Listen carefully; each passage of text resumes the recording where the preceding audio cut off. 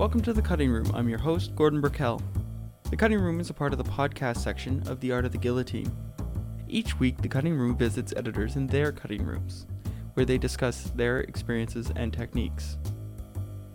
I'd like to remind our audience to join our email list for weekly updates and the chance to win monthly prizes. At Art of the Guillotine, we are also starting something new. We want you, the listener, to send us what you consider the greatest film ever edited. Just submit it via email to us at info@artoftheguillotine.com. I'd like to thank you for listening to The Cutting Room. If you haven't already, you can subscribe to the podcast through iTunes by searching The Cutting Room. Our list of the greatest films ever edited has continued to grow and includes films such as Battleship Potemkin, The Godfather, and Apocalypse Now. In this episode, I'll be interviewing Alan Heim. Alan won an Oscar for his work on All That Jazz, and was nominated for his work on Network, the classic film directed by Sidney Lumet. Since establishing himself as a force in the editing world, Alan has become a champion for young editors, and an advocate for the education and development of their technique and artistry. He has also produced the film The Cutting Edge, The Magic of Movie Editing, a movie I highly recommend.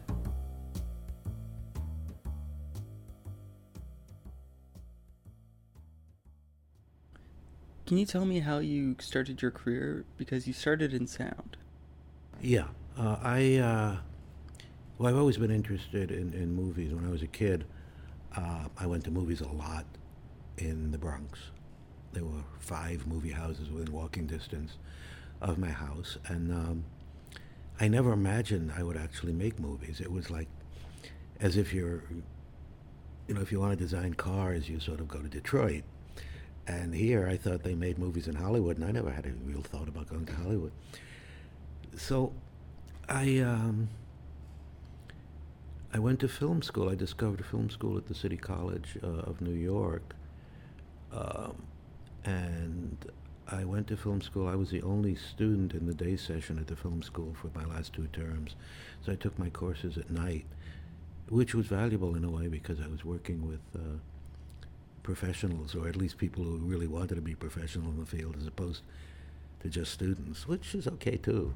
Anyway, a guy who was one of the students there, the head of the school, liked my first film, which is really primitive, but he liked it very much, and he recommended me for a summer job, and I was sort of carrying tripods and cameras all over midsummer New York State forests and for sandwiches. But then the guy offered me a job, the same one who hired me offered me a job in an editing facility. They did sound effects mostly, some music editing out of libraries. And I worked there for a while, Saturdays, and just reconstituting film. And it seems archaic to talk about film, but that's where we learned. And eventually, through that, I became a sound effects editor and an assistant to a music editor. I was never really a picture editor at all, an assistant picture editor at all. Sprang full-blown from Sidney Lumet's mind. Anyway, when I had done a couple of films for Sidney Lumet, and I was pretty tired of being a sound effects editor, so I was looking to become a picture editor. And then I was asked to do the sound effects for the Mel Brooks' film, The Producers, the original one. And while I was doing that, the editor quit. He wrote about it in his book, When the Shooting Stops, which I highly recommend. Ralph Rosenblum, a brilliant editor, hated the work. At a certain point, so I took over that film, and it was mostly cut, but there was one section about a third of the way in when the producer signed the writer to the contract, and that was just not playing, and Mel wanted to work with me, and I said, why don't I take a look at it and edit it myself and see, what's there. I don't even know what the material is. So he said, okay, and I did, and in 2 days I had found a completely different scene. His scene was all done in the master. I found close-ups, 2 shots, all sorts of things to change the rhythm of the scene.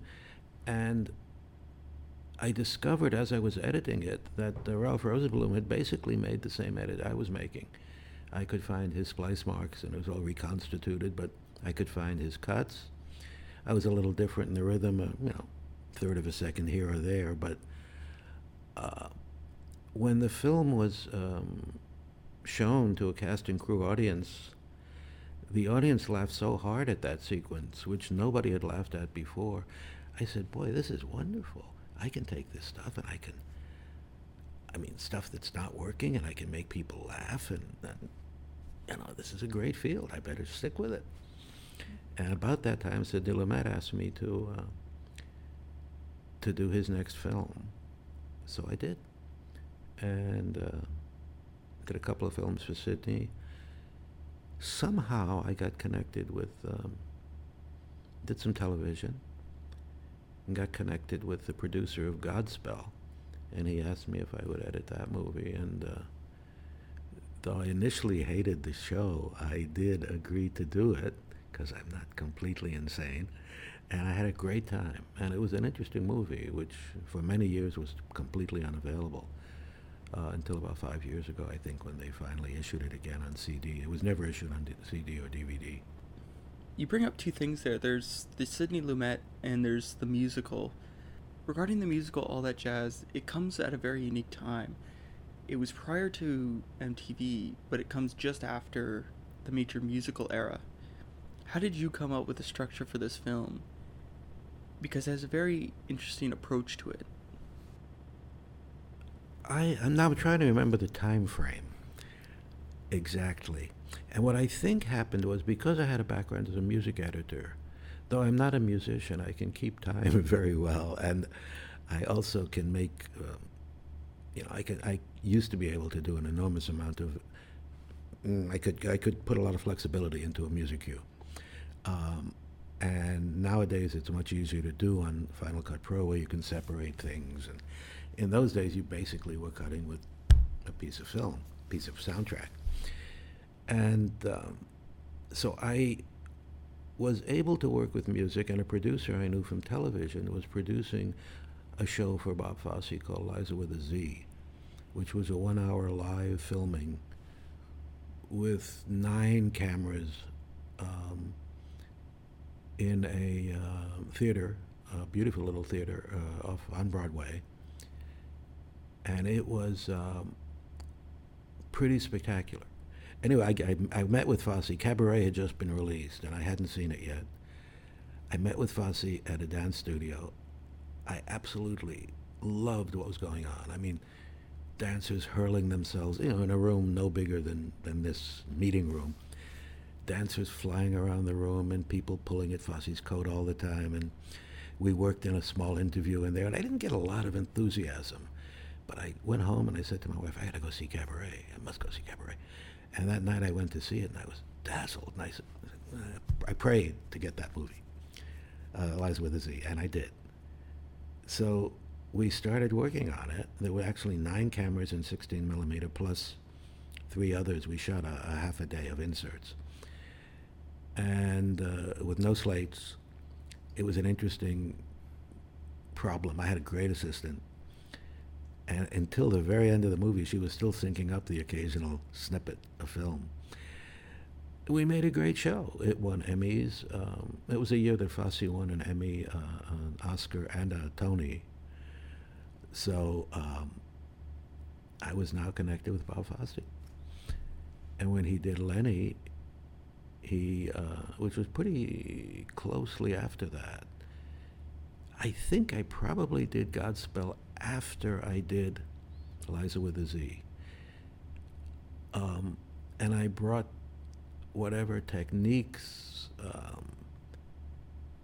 we had worked out on Liza with a Z, I brought those to the editing of Godspell. And I sort of have been doing something like that ever since, editing for the frame. A lot of the older dance movies, they used to show a dancer like Fred Astaire and Sid Charisse, full body. But Fosse shot with the intention of making the frame and the parts of the dancers part of the flow. So that's where the MTV thing comes out of, I think. I have been accused of doing MTV style editing. It was not intentional. It just, I've always, even when I was a sound effects editor, people had said to me, watch that cut, look at that cut. And I would say, why? What's so wonderful about this cut? And he'd say, look how the movement of the fork in this person's hand, when you go to the other side of the table, the movement is picked up by something else swinging you back to the other side of the screen. So I learned how to move the audience's eye around in the frame, which I think is tremendously important. And so I did that. And then Fosse asked me to do Lenny right after that. And it was interesting. He wanted to do that. He could have done anything after winning the Tony, the Emmy, and the Oscar. And he wanted to do Lenny, which was a Broadway play. And it was just a great experience.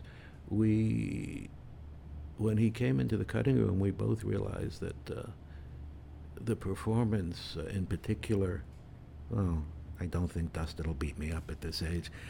Dustin, who was a terrific actor, but I think he had only done one or two movies. Well, he had certainly done Midnight Cowboy, and he had done, the film with Mrs. Robinson.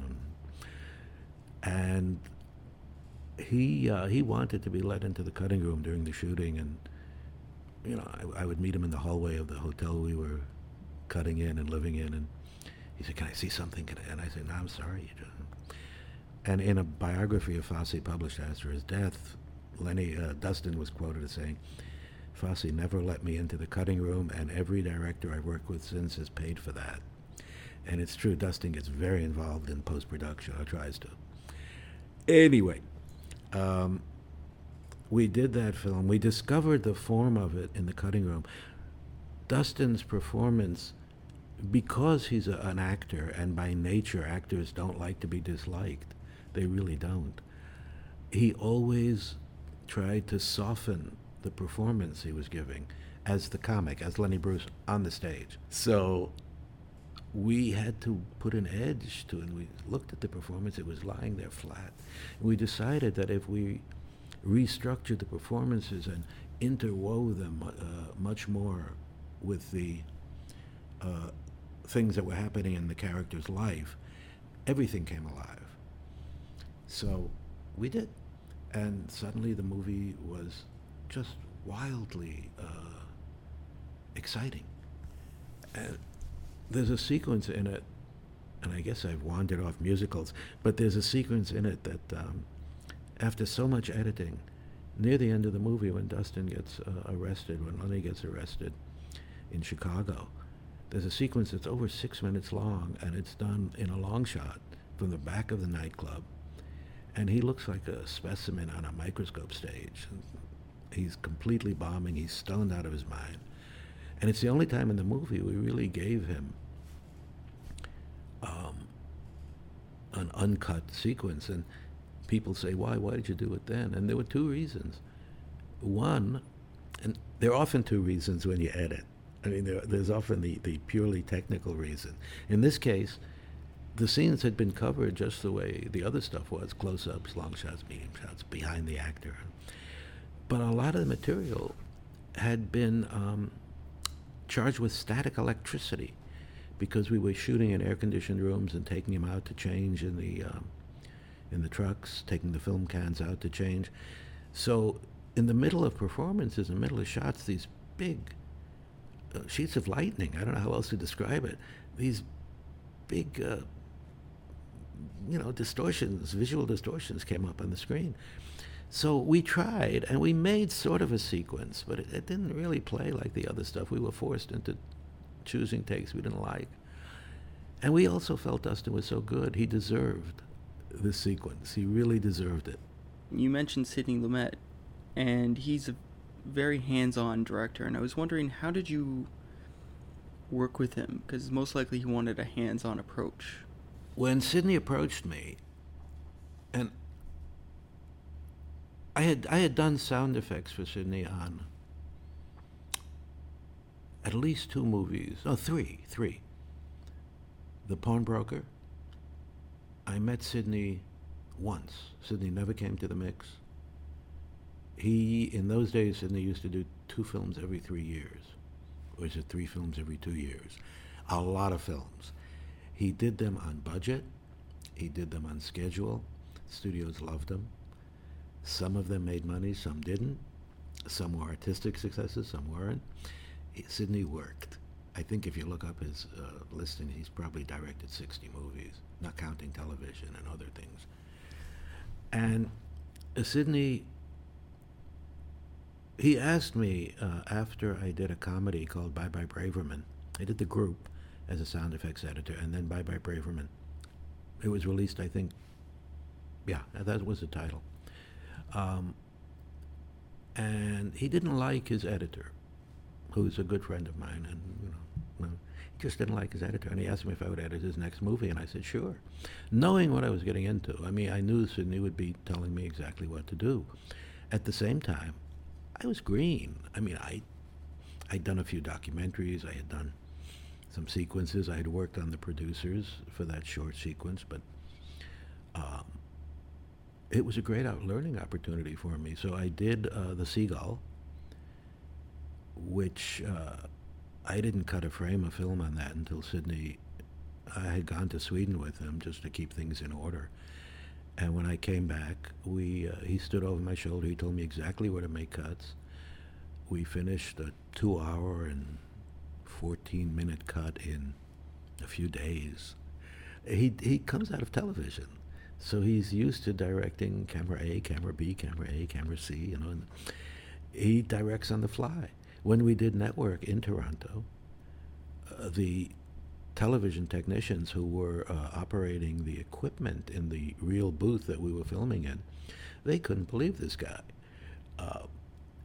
because he had done so much in live television, apart from being an actor as a kid. I mean, he's a remarkably talented guy. Anyway, so I did 2 films for Sidney, and then I went and did the 12 Chairs for Mel Brooks in Yugoslavia. And I left the finishing of the second movie, which was Bloodkin. Had many different titles. I left the finishing of that to Craig. We were pretty much finished, but Sidney sort of didn't forgive me for that. And I did Mel's movie, and I came back, and a little while after that, I got a call from Sidney asking me if I would do Network. And I was terrified that he was going to be wanting to be over my shoulder.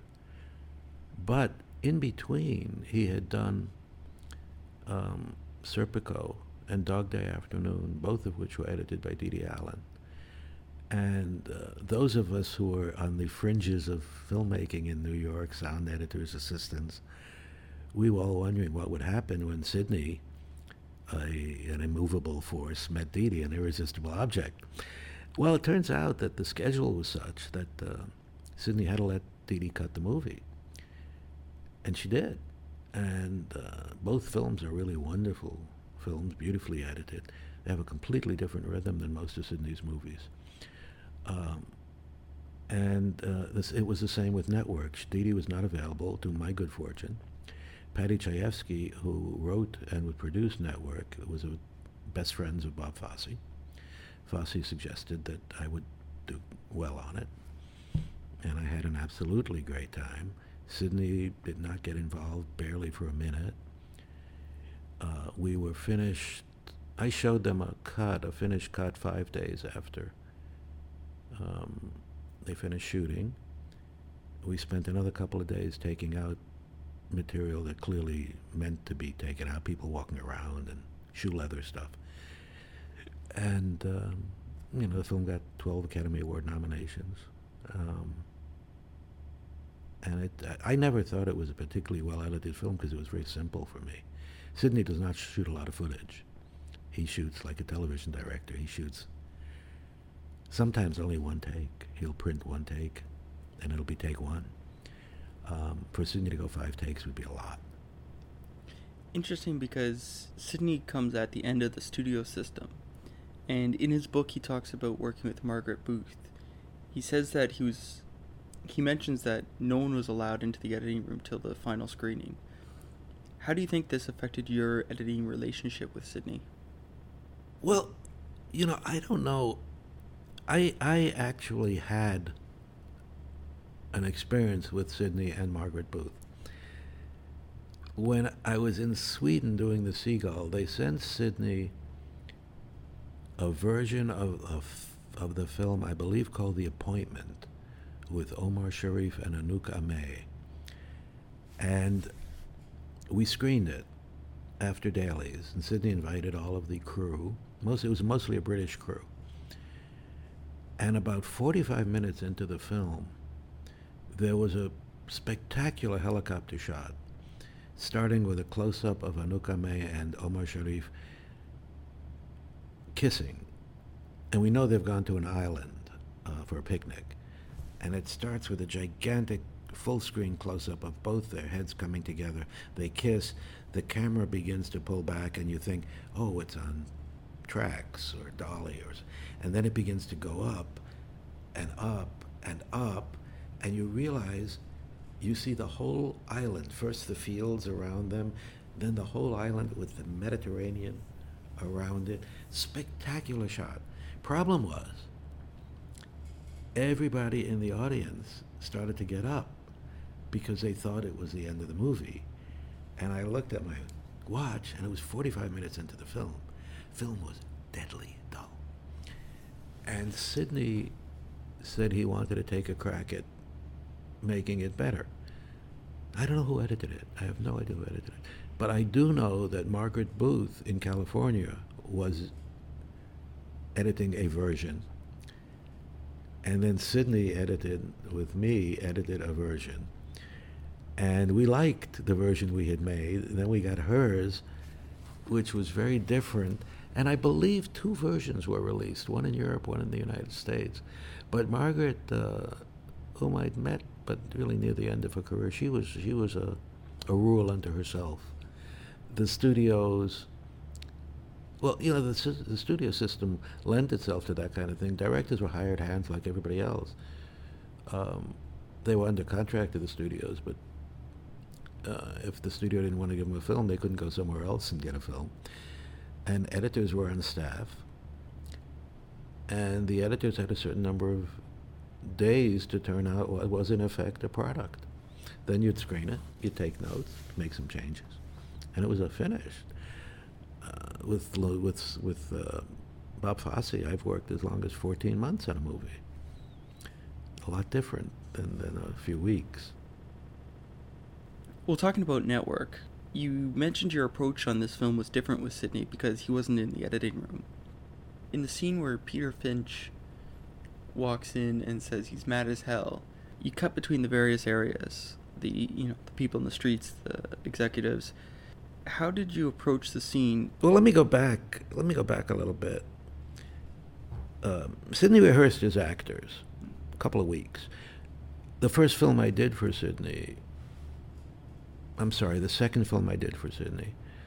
The Seven Descents of Myrtle, Bloodkin, whatever, it was from a Tennessee Williams play. The script was written by Gore Vidal, the shooting script. Warner Brothers had bought the play. As I say, I digress. Warner Brothers had bought the play before it was opened on Broadway, and it got killed on Broadway. It was a very badly received play. So here I was really on the first film I was ever on from the very beginning, and I was going to rehearsal studios down on the Lower East Side. And first you have a table reading like a real play. The actors are sitting around. James Coburn, Lynn Redgrave, Robert Hooks, Bobby Hooks. And so first you have that. Then the room is taped off to indicate where couches are, where chairs are, where the table is. And the actors begin to walk around with the script in their hand while they're memorizing the script, but Sidney's blocking out shots. So we spent 2 weeks at that, having sandwiches sent up from Ratner's downstairs, and I was dazzled. I mean, the whole process is amazing. And people don't do that very much anymore. But, so Sidney comes to the set prepared. The actors come prepared. They know their lines. So everything is, if I said automatic, that wouldn't be true, but it's pretty much automatic. And so on network, the performances were splendid, absolutely splendid. And when the film was finished, I thought that there would be several acting nominations. I thought Patty Chayefsky would get a nomination. I thought maybe Sidney would get a nomination for Best Picture. The two surprises to me were cinematography and editing as nominations. Sidney, the process. Yeah, let's talk about the process for a minute. Another digression. The process of editing on film was a time-consuming process. I'll go through it quickly. You shot the film on Monday. You saw the film went into the lab Monday night. You got the film Tuesday morning. Then the film had to be screened, sometimes with director, sometimes not. You had to make sure the sync was correct, so always the editor screened it first. Then the film had to be numbered, both picture and sound had to be numbered individually and sent out. So you couldn't really start cutting a scene, even if it were complete. You couldn't start cutting the scene until Wednesday of that week. So you're already a couple of days behind. Nowadays, the film comes out of the lab, is printed, processed the next morning. I could be cutting the scene in the afternoon before the director even sees it at night, if they see it at night. So then while you're cutting on film, you've got to be winding this film back and forth and moving it back and forth. And I cut on moviolas, upright moviolas, except for a few movies that I did on flatbed editing tables, Steenbecks and Chems. So you'd be working, you'd be hanging up. It was nonlinear, very nonlinear. You'd pick the pieces you wanted, you'd put them in a barrel, pins in a barrel, and then you'd put them off, take a quick look at them, splice them together in the way you had imagined. If you didn't like it, for whatever reason, you'd pretty much have to put the stuff back into dailies form. If you lost a piece of film in the bottom of the barrel, that could be a couple of hours trying to find it. When our work print was finished, they often had little pieces of black, lots of little pieces of black, where you were extending things or lengthening things, and you no longer had that piece of film handy. We had a whole box that we used to call things like cutlets, which were, things that didn't quite connect with anything. 2-frame pieces, half a frame from scene. We knew what reels they were from, but not from necessarily the picture. Now, all of this can be done instantly. Anyway, Sidney is a guy with tremendous energy, and it would make him nuts when you were looking for a trim, when you had to dig up something. So as fast as you worked, it was never fast enough for Sidney. He took to the montage system. There was a guy in New York who had a montage, and Sidney worked with him. Mandy Manchin was his name, is his name. He's a fine editor. But he bought a montage system, and he started working with Sidney. Sidney loved it, because as clunky as it was, I don't know if you're familiar with it, but as clunky as it was a lot faster than, it was assistant intensive. Assistants had to stay all night to get things ready, but you could find stuff. You wouldn't lose stuff. Shuttles. Yeah, shuttles. The Ediflex tried it. It was a horrible system. I tried cutting on that. It was just horrible. It was not... A lot of the systems, you come out of electronics, and a lot of the early systems were not editor-friendly. They were electronic-friendly. Well, there's a couple of things I'd like to talk to you about there. Nowadays, there's not enough time to view the rushes with the director. What kind of effect does that have with cutting? Usually, when I used to sit next to the director, as I say, most editors would see the dailies first. In the middle of the day, sometime, whenever they were ready, you'd start screening dailies. So I would make notes, and I still do make notes on which takes I prefer, which lines I prefer from certain takes. And I would know if the director was leaning over to me and saying, I like this take a lot, and I'd hated it. I'd know I was in trouble. Now, you don't get a lot of comment. A shooting day is very grueling. There are some people who like to come to dailies, but last couple of films I did, I've had almost no dailies per se. Certainly the one I did in Canada for HBO, we didn't look at dailies. We looked. Everybody had a disc, and I got my stuff. So I was well cut by the time somebody came with an occasional note or two. What do you think about the technology and its effect on film editing? The cost of all the stuff's come down, and with the internet and everything, what kind of effects do you think this is having? It's interesting because everything is shaking out. I think it's a very exciting time. Do I want to learn any more systems? Frankly, no.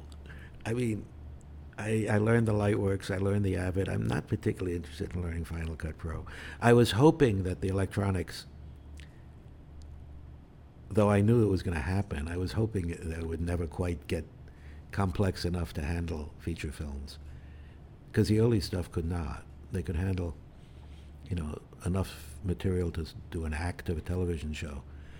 But if you wanted to run them all together, you had, like the CMX system, which the CBS, they did approach editors here and in New York for suggestions. But to do a scene, you had this, well, it was like going to an IBM place. I mean, you had discs that were 16-inch discs, I think, maybe 12. You had light pens. The discs came in things like cake trays, like a computer, old-time computer stuff. It was all very awkward, and I kept thinking. And Francis Coppola was talking about he was going to do one from the heart, and how he would be in the theaters 2 days after he finished shooting the movie. Well, my father-in-law at the time, who was a businessman, he would send me articles from business publications about this wonderful new technology that was coming, and I was out here laboring on a moviola somewhere for one summer. And I knew that film was months over schedule already, because the editing, to go back to your question, the editing is not a mechanical process. It never was a mechanical process. It's a mental process. It's how you tell the story the best way. So when you start looking at the material, you look at my cut, my first cut, I have no stake in that first cut being the right cut.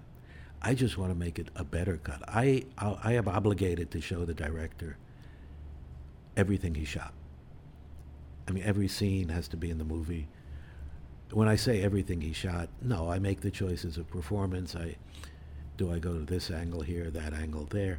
But basically, the scene is as written. I rarely refuse to cut a scene. I've done it once or twice because the stuff was just so awful that I couldn't imagine. Drunk actors who were supposed to be drunk who are actually stoned and mumbling through their performance, just, unfocused. And I had better things to do.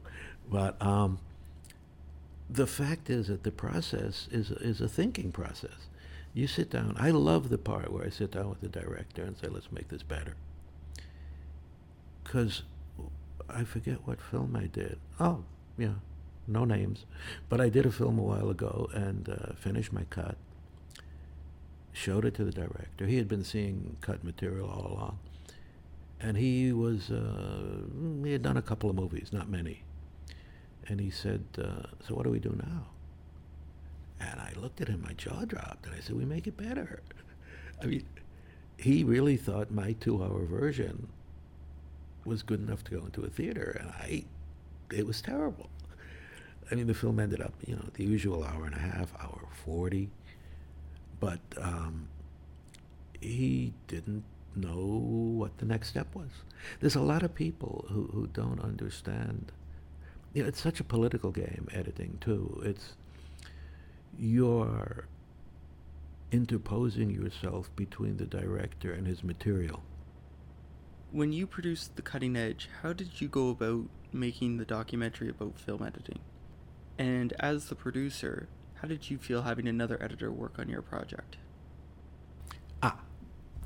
Okay, well, for one thing, I had a partner Wendy Apple, who is credited as a director on the film, and in point of fact, she really was.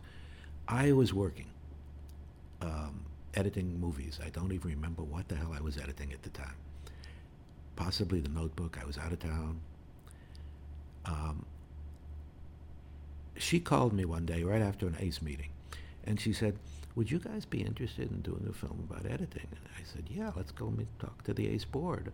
I was not the president at the time. I was just on the board. We had a meeting with the ACE board, and the general feeling, we had an idea of how to do the movie, which was get an editor and a director or a producer who work together, and have the editor bring in the director or the producer. Because we know nobody's going to want to sit. I mean, the average audience, and this was made for, well, we didn't even know for what at that point. We didn't have financing yet.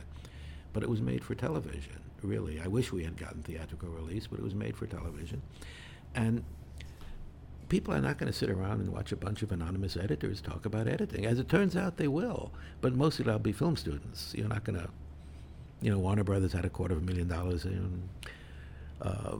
NHK, the Japanese people, they were intrigued by the fact that we were doing it in high def, and they put money into it, and somebody else put money into it. So, we needed a hook, and that was our hook. But a lot of the editors at the board meeting that night said, well, editors will never talk about editing. They'll never tell any secrets. We're afraid we won't get hired again. I said, I don't think so. I think we really would like to explain how it is we do it. There was a certain amount of, most people don't want to tell the tales out of school. They're more fun, but they're not the stuff that is going to get you hired again. But a good editing story, it turns out, can kind of last. Anyway, we went out, Wendy and I went out, and we wined and dined the people in charge of clips at the studios. We took them to whatever meal they wanted to be taken to. Some passed, some didn't.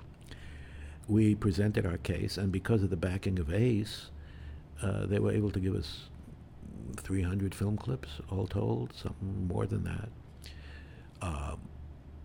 We were able, I don't think anybody's going to do a film like that again, because the studios have changed. They want everything to be a cash flow. And in fact, the head of Paramount licensing changed. He retired. Whoever gave us our deal retired. And for some reason, we couldn't find the paperwork on it. And the new guy said, well, why should we give you this stuff for nothing? No, because everybody else is. Warner's is giving us this stuff. Universal is giving us clips. And my partner went into a panic, said, we've got to recut the movie, take all the Paramount stuff out. I said, we can't. It's too good.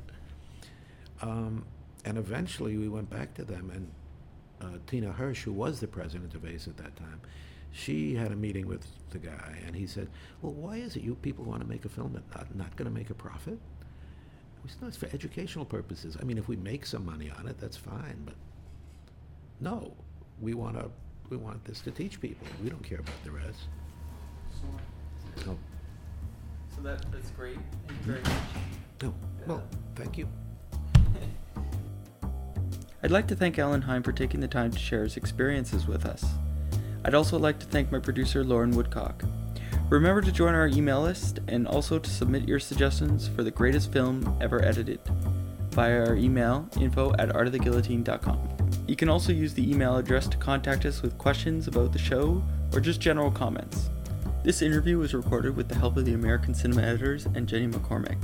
It was recorded in Los Angeles during EditFest on August 8th, 2008.